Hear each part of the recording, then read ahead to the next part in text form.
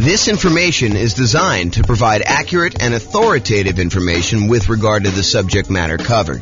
It is offered with the understanding that the presenters are not engaged in rendering legal, accounting, or other professional services. If legal advice or other expert advice is required, the services of a competent professional should be sought. Welcome to the Quincy Real Estate Investing and Real Estate Financial Planning Podcast. Learn all about investing in real estate in Quincy, Massachusetts, with a combination of real estate financial planning and modeling with numbers specific to Quincy, plus syndicated, more generalized recordings of live and pre-recorded real estate investing classes. Not all of them specific to Quincy. Be sure to stay tuned after the podcast for a message from our sponsors. Well, good morning and welcome, everyone. I am your host, James Orr, and today we have a pretty exciting class. I think this is a very practical class. This is the class where you find out my best tips for getting mortgage quotes from lenders. When you're about to go get a mortgage on a property, I think it's prudent to call around and get quotes from a couple different lenders because they do vary. The cost to get the loan vary. The mortgage interest rates can vary a little bit, probably a little bit less than costs. Although, they're related, right? Like you're paying a fee for one thing and you get a different rate based on that. So, they can definitely vary in that way too. But today we're going to go over some tips for getting mortgage quotes from lenders. I did a whole class before, like a 2-hour version of a class where we talked about evaluating and directly comparing 2 different lenders or 3 different lenders. And I walked you through how you use their kind of like their good faith estimates and their kind of like closing cost estimates and what their fee structures were and try to compare them. And I showed just how difficult that process really is. And that's not exactly this class. This is sort of like the light version of that class where we talk about all the different tips for, getting quotes from lenders, how you do it, some of the things like that. And I think I do cover that in that class. It's been a long time since I even looked at the outline or listened to that class, but it was pretty good. Anyway, let's get started today. Tips for getting mortgage quotes from lenders. So finding a lender. Your experienced, investor-focused real estate agent is probably your best source of a referral for lenders. Someone who is in the business of working with a bunch of investors, they've got clients closing on loans regularly. They probably know, maybe not the best, right? Because they may not have experienced the best, but they probably have some pretty good lenders in their queue of lenders that their clients, their investor clients have used and have had good experiences with. And especially when you have some clients that are, they're like the type that will call 34 different lenders to get all the different quotes. And they'll say, okay, I've narrowed it down to these 3. They're all really similar. I think I like this guy best. That is the type of client that can help a real estate agent sort through a very large list to do that. And then, of course, the agent has the benefit of saying, hey, look, I can't say that this is obviously the best lender, but this is a good lender that my clients have had good experiences with, and not saying that you won't have, the unusual, weird experience with them, but overall, I think they've been really good. Okay. So I think getting a referral from your real estate agent, a experienced investor-focused real estate agent, is probably your best source. I think your next tier for finding a lender is attending a local real estate investor meeting, meeting lenders there or meeting lenders on your own, other real estate investors that asking them, hey, I know you just bought this rental property. Who'd you end up using for a lender? Tell me about the process. Who'd you interview? What'd you find out when you interviewed them? Who had the best rates? Who was going to give you, some extra help or they were a good resource for different things. They all can be good sources of referrals for you to find great lenders. You can also call, multiple banks and or mortgage brokers, cold call them. A lot of them are advertising, but I think you will find that real estate agents and kind of other local investors are going to be your best source there. Now, realize, I want to point this out because I don't think a lot of folks realize this and understand how big of a deal it can possibly be. Not that this comes up that often. I want to do 2 simultaneous things for you. Number one is I want you to realize just how significant of a consequence this can be for you. But then I also don't want to scare you because it doesn't happen that frequently at all. But it's a good reason to understand why you may want to put a lot of weight into this lender and not maybe use one of these random people you've never talked to before to save $50 or $500 or even $5,000. Because it could be pretty rough for you if things don't go your way. And I'll explain this here in a second. So when you go and you buy a property, you as the buyer are under contract with the seller of the property as another party of the contract. What you will notice, though, is that the lender typically does not sign the contract. Why doesn't the lender sign the contract? Because the lender is not a party to your contract. They're not one of the people that has obligations in the contract itself, which is an interesting subtlety when you think about it, because we're relying on the lender to perform, but they have no contractual obligations in the contract itself. Now, if they really poop the bed, could you probably go after them? And, especially if you actually had harm, could you go after the lender and say, you didn't perform to this? And depending on what the reason was for them not performing, could you maybe have some recourse? Sure, maybe you could do that. But I don't think it's as clear cut as that most of the time. So the reason I'm making this as a point is if the lender that you choose, and it's your choice, you choose the lender, right? You as the buyer choose the lender. If the lender that you choose does not perform, you, the buyer, are typically the one in default in the contract. You are the one that is in default in the contract. You can't say a reasonable excuse for why you didn't show up to closing with the money is not my lender didn't perform, because you had the choice of which lender to pick. You were supposed to do your due diligence. You were supposed to, check them out, make sure that they were the one that, could get you good rates and could actually perform on the contract that you're in. You can't use the lender as an excuse for you not showing up with money. And if you put up a large earnest money deposit on your contract, you could be at risk of losing the contract. And most of the time, and in a normal market, you're working with a seller and the seller really wants to sell and they really want to sell to you because, they had the property on the market for 180 days before you came along and you made an offer and you guys came to an agreement and you've already gotten through the inspection and you've kind of negotiated all the stuff you needed to negotiate. And they feel like, hey, look, I just really want this thing to close. I don't want to go through all this again, have to start over. That would be another 180 days. And, maybe I'm going to get less for my property and maybe, someone else coming in is going to want to inspect me harder and, all this other stuff could come up. I don't want to deal with that. I really want this buyer to close. If you and your lender screw up and the lender you pick doesn't show up with money for whatever reason, there could be lots of reasons for them to do that, but if they don't show up with money, your seller may decide, hey, look, how quickly could you get it done with another lender? And they say, okay, we'll extend for 7 days or 10 days or 14 days, however long it takes you to get your other lender and have them do a rush to get everything they need to do in order to close. However, the seller is not required to do that.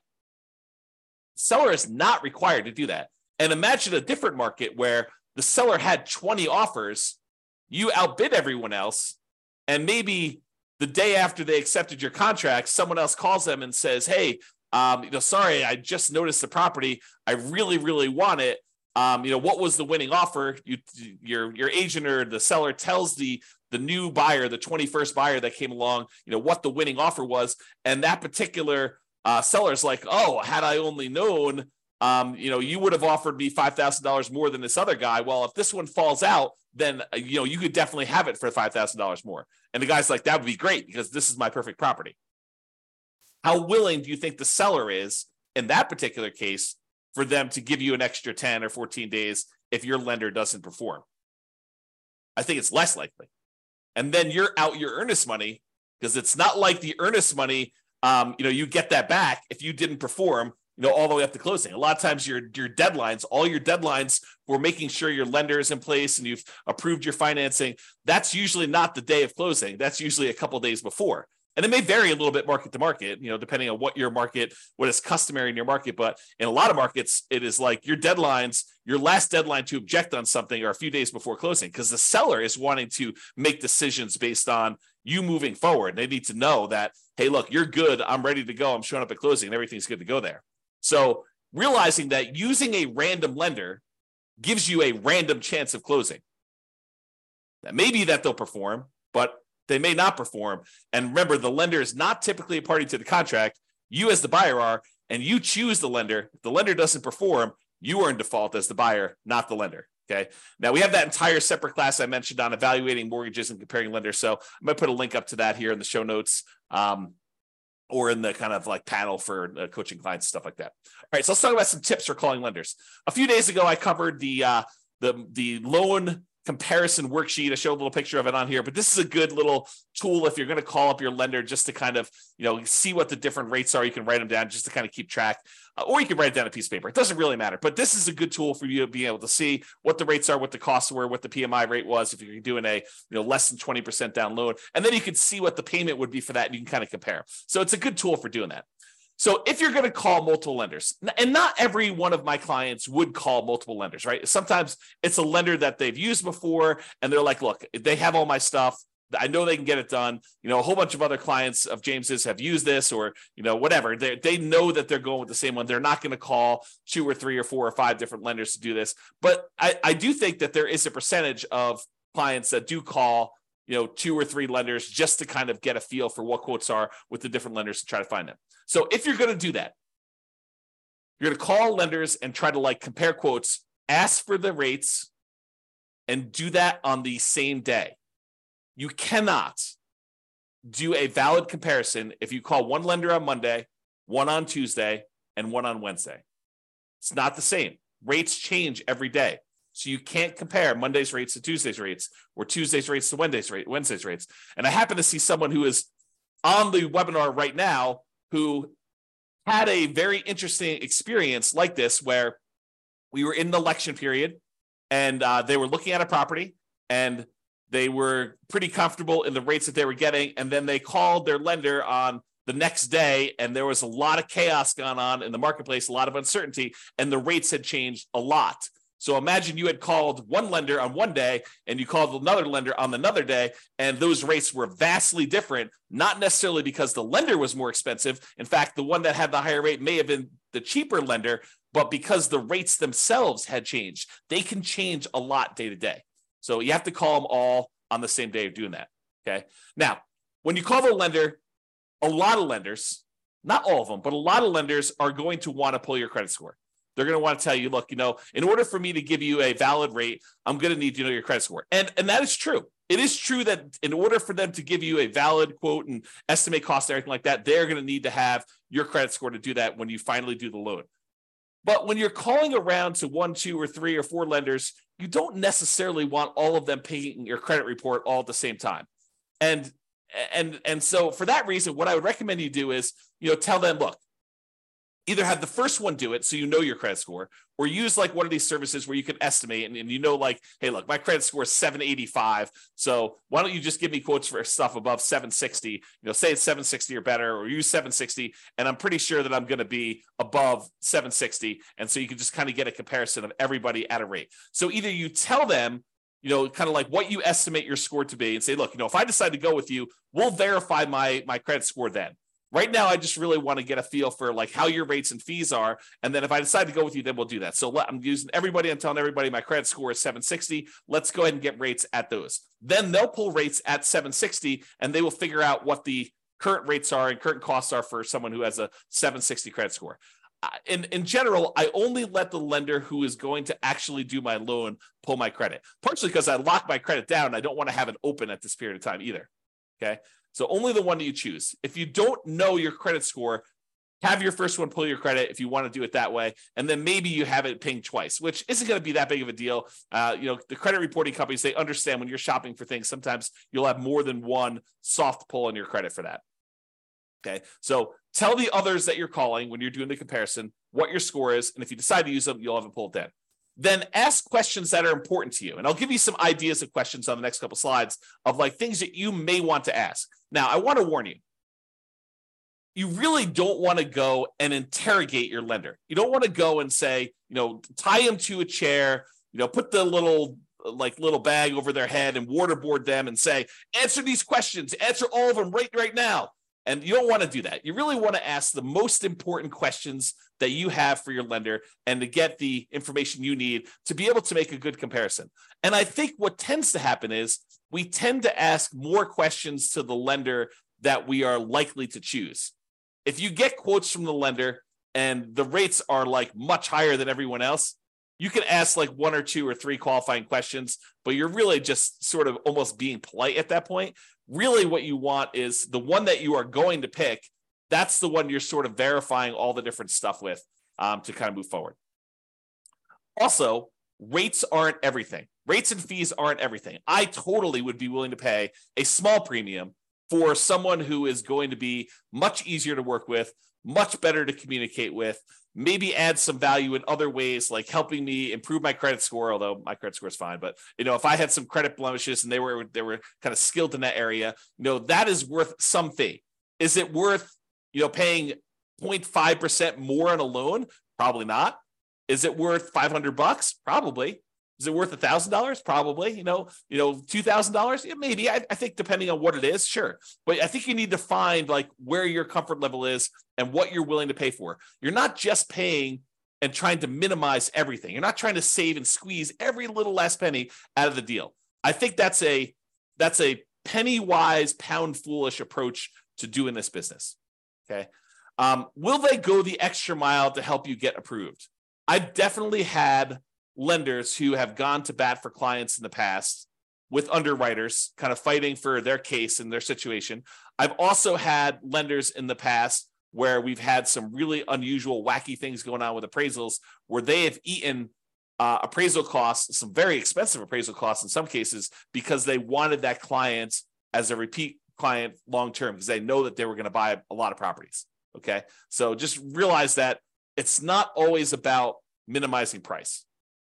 All right, let's talk about some of the lender questions just to give you some like tips for when you're calling a lender and you're asking them some stuff here. So one of the things is, what expertise do you offer for putting the financing together? So tell me about your experience, like what sets you apart? Like why are you different from everyone else? And let them kind of talk about it. Let them kind of sell you on why they should do business with you. And then maybe ask them, do you know specifically about financing programs for nomads? I think that most lenders are not going to know what the nomad strategy is. So you may need to educate them. But if they tell you it can't be done, that may not be your lender because it definitely can be done. So you may want to ask them, say, look, here's my plan. This is my strategy. This is what I'm thinking about doing. I'm going to buy a property as an owner occupant. I'm going to move into the property. I want to put, 3.5% down and buy a duplex, triplex, or fourplex if I can. Or if I buy an owner occupant property, maybe I'll put, 5% down or 3% down for the conventional loan. Or if you're, a veteran, you do 0% down, or you're going to buy a rural property, you do 0% down. Tell them what your plan is for doing the first property, and then say, look, I'm going to live there for a year. Is the requirement for people to do an owner-occupant property for them to live in there a year? If they don't know the answer to that, that could potentially be, a small, not a red flag, but like a dark yellow flag. I don't know how to describe that. A little mini warning, right? Like hey, they don't know what the owner-occupant requirement is for loans, so they may need to look that up. And if someone's never done it before, but they still have great rates, maybe you're willing to train them, work with them. Who knows? But you sort of ask them, so look, I'm going to do this. How long do I need to live in the property? You have to live in the property for a year. Okay, great. So after a year, can I take that property, convert it to a rental, buy the next property as an owner-occupant, put 5% down conventional on that one, use the rent that I'm getting on the property that I'm moving out to help me qualify for the loan and buy the next property and repeat this process and have them explain to you how the loans work and whether or not you can do that strategy. Get all of your questions about whether they can do the nomad strategy and how it works and how they think about it from them. They are the ones that are going to be your partner. I'm using partner in quotes because they're going to be providing you 95% of the value of the property. They're going to loan you that money, usually for 30 years at a fixed rate interest rate. And usually the interest rate's pretty low in comparison to just things in general. So, they're going to be partnering with you to loan you, in some cases, millions of dollars. You're going to go do $500,000 properties. They're probably loaning you $5 million. So pretty serious. So just ask them about, financing programs for nomads, ask them to get some clarity on like how that works, what the kind of hangups would be, maybe even if you know that you're going to use them, don't do this with the people that you're not going to use. But if you're going to use them, they say, hey, let's walk through my situation and let's see what it would look like a year from now when I go and convert this property to a rental. Let's see if I'll be able to qualify. What's my debt to income ratio look like if I hypothetically bought this property and then a year from now I'm getting this amount of rent? Will I be able to qualify for the next one? What do I need to do? How do I need to change things? That's what I'm talking about adding more value than just price, right? Am I willing to pay $500 for someone who's going to help me plan out my whole strategy and make sure that I can do it and be on my side and help me optimize and say, look, we're going to need to improve your credit score over the next year. You can do this one fine, but we really want to improve that. Here are the things we need to do. And this is what we need to do for the next loan. And, if you can't get this much in rent for this property, we're going to run into some problems. So they'll help you with stuff like that. And then ask them, what are the current rates for owner occupant loans? If you're going to do like a nomad or house hacking strategy or something like that, if you're not going to do owner occupant, house hacking, nomad type strategy as an investor, ask them for investor loan rates. What is the rate for 20% down? What's the par rate? No points. And what is it for, someone with a 720 credit score, 725 credit score, 760 credit score? Okay. What's the difference between 20% down and 25% down today? Get ideas from that. Okay. What are the current rates? And then how many loans can I get as an investor in my own name? And then if you are married and you're thinking about doing more than 10 or whatever the current loan limit is, ask them about loan planning for me and my spouse doing different ones. What if I do one and my spouse does one, then I do one and my spouse does one? And, do we have to have separate tax returns? And, it's not unreasonable if they don't know the answer to say, can you check with the underwriter that you guys use and get back to me? I don't think that's unreasonable at all. You're not doing that for a lender you're not going to use. You're not going to do this as your first pass, but when you start digging deep and you're talking to a lender, asking those questions, I think, become important. Okay. What type of documentation will I need to process the loan? Especially important if you're a self-employed person, because I think that varies a little bit more, but you want to find out from them what type of documentation will you need. Did you have any unusual situation happen to you? Did you just change jobs? Did you just get a promotion? Did you switch companies? Did you have a long period of unemployment? Stuff that could be a factor for you, ask about those things. Okay. I think yesterday or the day before we talked about the common things that lenders will ask for when you go to get a loan, but use that list and verify. What type of down payment will I need to buy a property? If you don't know the answer to these things, if you haven't watched all the financing classes, ask them questions about can I do a nothing down loan program? Do you have down payment assistance programs I could use for buying my first property or second property? Can I do a VA loan? I'm a veteran. Do I have, what do I need in order to do that? What do I need in order to do a rural property USDA loan? Or, what about this 3% down conventional or 5% down? But ask them, if you don't know the answers, ask them for the different loan types and get clarification on, what's the difference between these? What's the difference in rates? What's the difference in that? That's part of what that spreadsheet, the loan comparison spreadsheet, is for. It gives you spots to kind of fill in the blanks, but they may have additional loan products that I don't know about right now, or that have changed since I did this class, or, that they just have specific access to. It's unique to them. Okay. So what about fees and team? So about fees, how do I pay you for your service? And in most cases, they're going to tell you, look, you pay this sort of fee when I get the loan or whatever it is, or in some cases, they may charge you an upfront fee or whatever they're doing, but understanding how you pay them for their service and what the fees are, I think it's important. Is there a fee on loans that are closed? I think that's a common way that they get paid. And what is the fee? Is there a fee? It's not written down here, but is there a fee if I don't close? What if I get to the point, we go through, we get an appraisal done, and maybe this particular lender does not have you provide a credit card to pay for the appraisal up front. Maybe they actually pay for the appraisal and they just charge it as a line item on closing. Some lenders do it that way. Most lenders, especially most independent mortgage brokers, will ask you to put your credit card in and pay the appraiser directly. Although maybe that varies a little bit market to market. That's something I don't know. But I think that some mortgage brokers, especially around here, will have you pay for the appraisal with a credit card outside that. A lot of the credit unions, for some reason, they don't charge you for the appraisal up front. They'll just charge you at closing.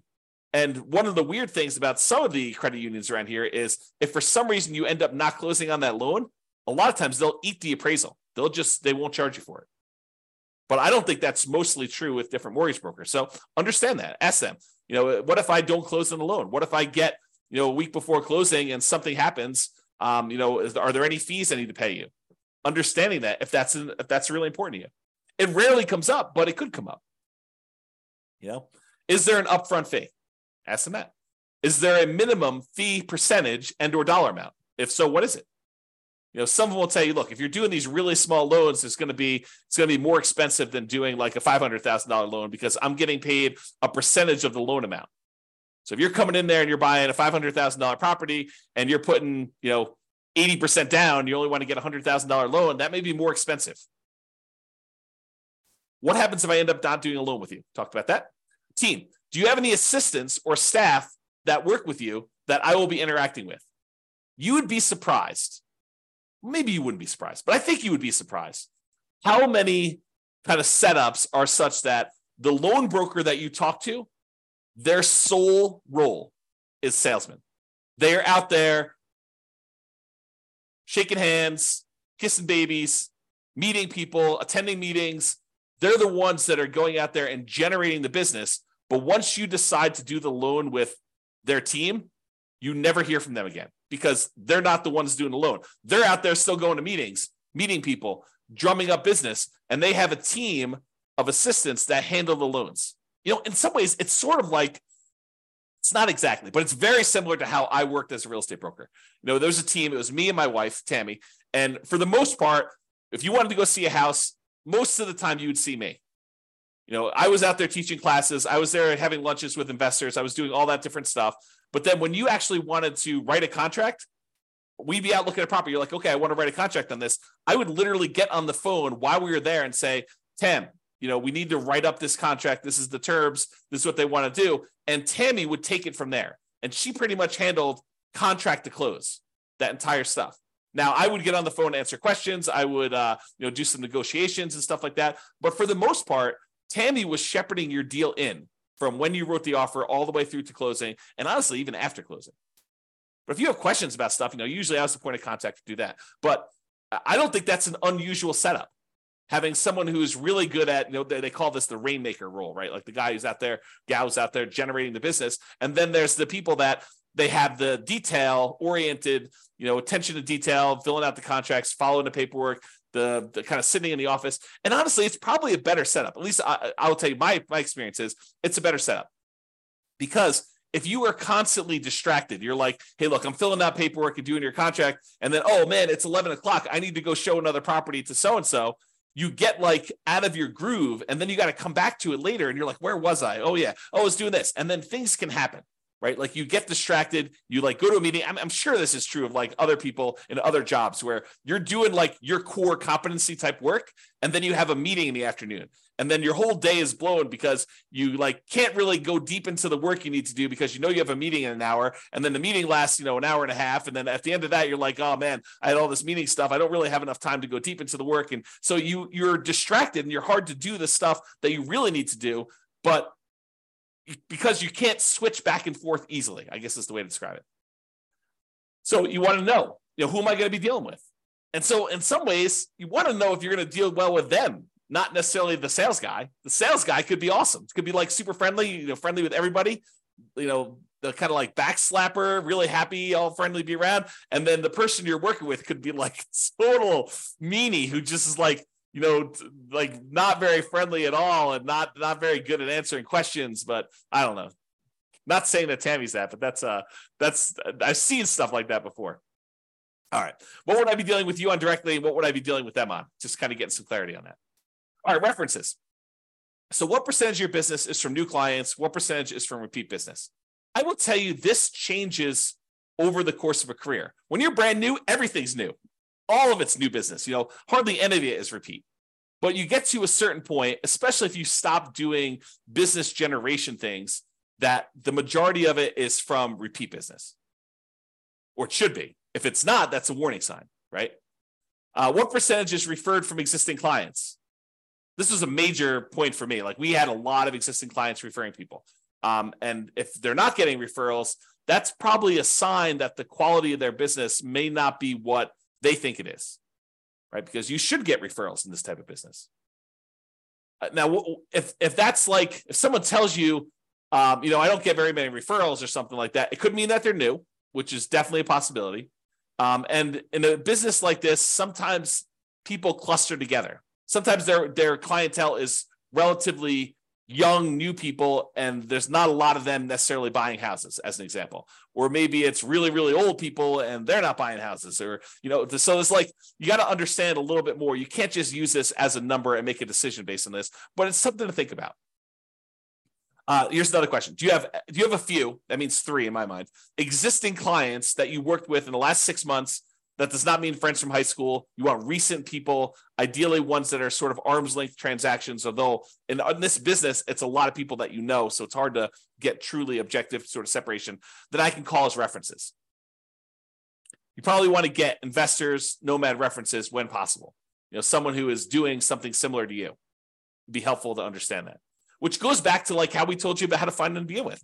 If you find an investor who recommends them, well, then you already have talked to them. You got to get that reference already. And I realized that this is what you tell the guy you're interviewing, or the girl you're interviewing. Hey, I realize people don't always agree. If I happen to stumble upon your most troublesome client, what would be their biggest complaint about your service? And then here's a warning. If they say they've never had a problem, they've probably not had enough clients, because problems naturally come up in business. I know that I've definitely had clients that were like, oh, that was a little rocky. And it's natural. I mean, things come up that were unexpected. And I don't always cater to what everyone thinks things should be like, right? Some people tell me, look, you should do this. I'm like, that's just not my business. That's not how I do it. I'd have to think of an example, but that's just not how I would normally work things. Have you worked with any real estate investors, nomads that have invested like I'm doing? And can I tell them about your service? So in conclusion, get a referral to find a great lender to reduce the risk of being surprised. That's really what we're talking about. We want to reduce the chance. It's not saying that you will never be surprised, even with a known entity, right? I have a saying, and I'm not sure if it's 100% true, but I think every service provider goes lame at some point. At some point in time, something happens where the wheels fall off because they're distracted, they're trying to grow, they're trying to expand in a different way, they've got staff turnover, they've got personal problems, but there's all sorts of reasons why at some point in time, every person, every service provider, every person this is probably true of every employee, right? Like at some point, something goes wrong and something happens. It is the extreme rare case where someone will have a perfect record and nothing will ever have gone wrong. So what we're trying to do is reduce the risk, not eliminate it. Interview your lender, get quotes all on the same day with the same credit score. And then have a conversation, not an interrogation. Don't waterboard them based on the interview questions and some of the ideas we've given you based on that. Okay? That's all I got. Any final questions? I don't see any. Thank you all for coming. I do appreciate it. Good to see everyone live. Most of the time, we just get people listening to the recording. So it's great to see people live. Thanks, everybody, much. And I will talk to you all soon. Have a great weekend. Bye-bye for now. With home prices up, mortgage interest rates up, and rents up, but not quite enough to counteract the higher prices and interest rates, cash flow on rental properties in Quincy is harder than ever. Book a call with the Real Estate Financial Planner to apply our proprietary 88 strategies to improve cash flow on your rentals. See the show notes for a link to schedule your call and improve your cash flow today. If you're a real estate agent, lender, or professional in Quincy that wants to help our real estate investor listeners, consider reaching out to learn about collaboration opportunities with this podcast. We'd love to add more value to our listeners by having you assist our investors buy, sell, and finance their real estate investments. See the show notes to schedule a call to discuss collaboration opportunities.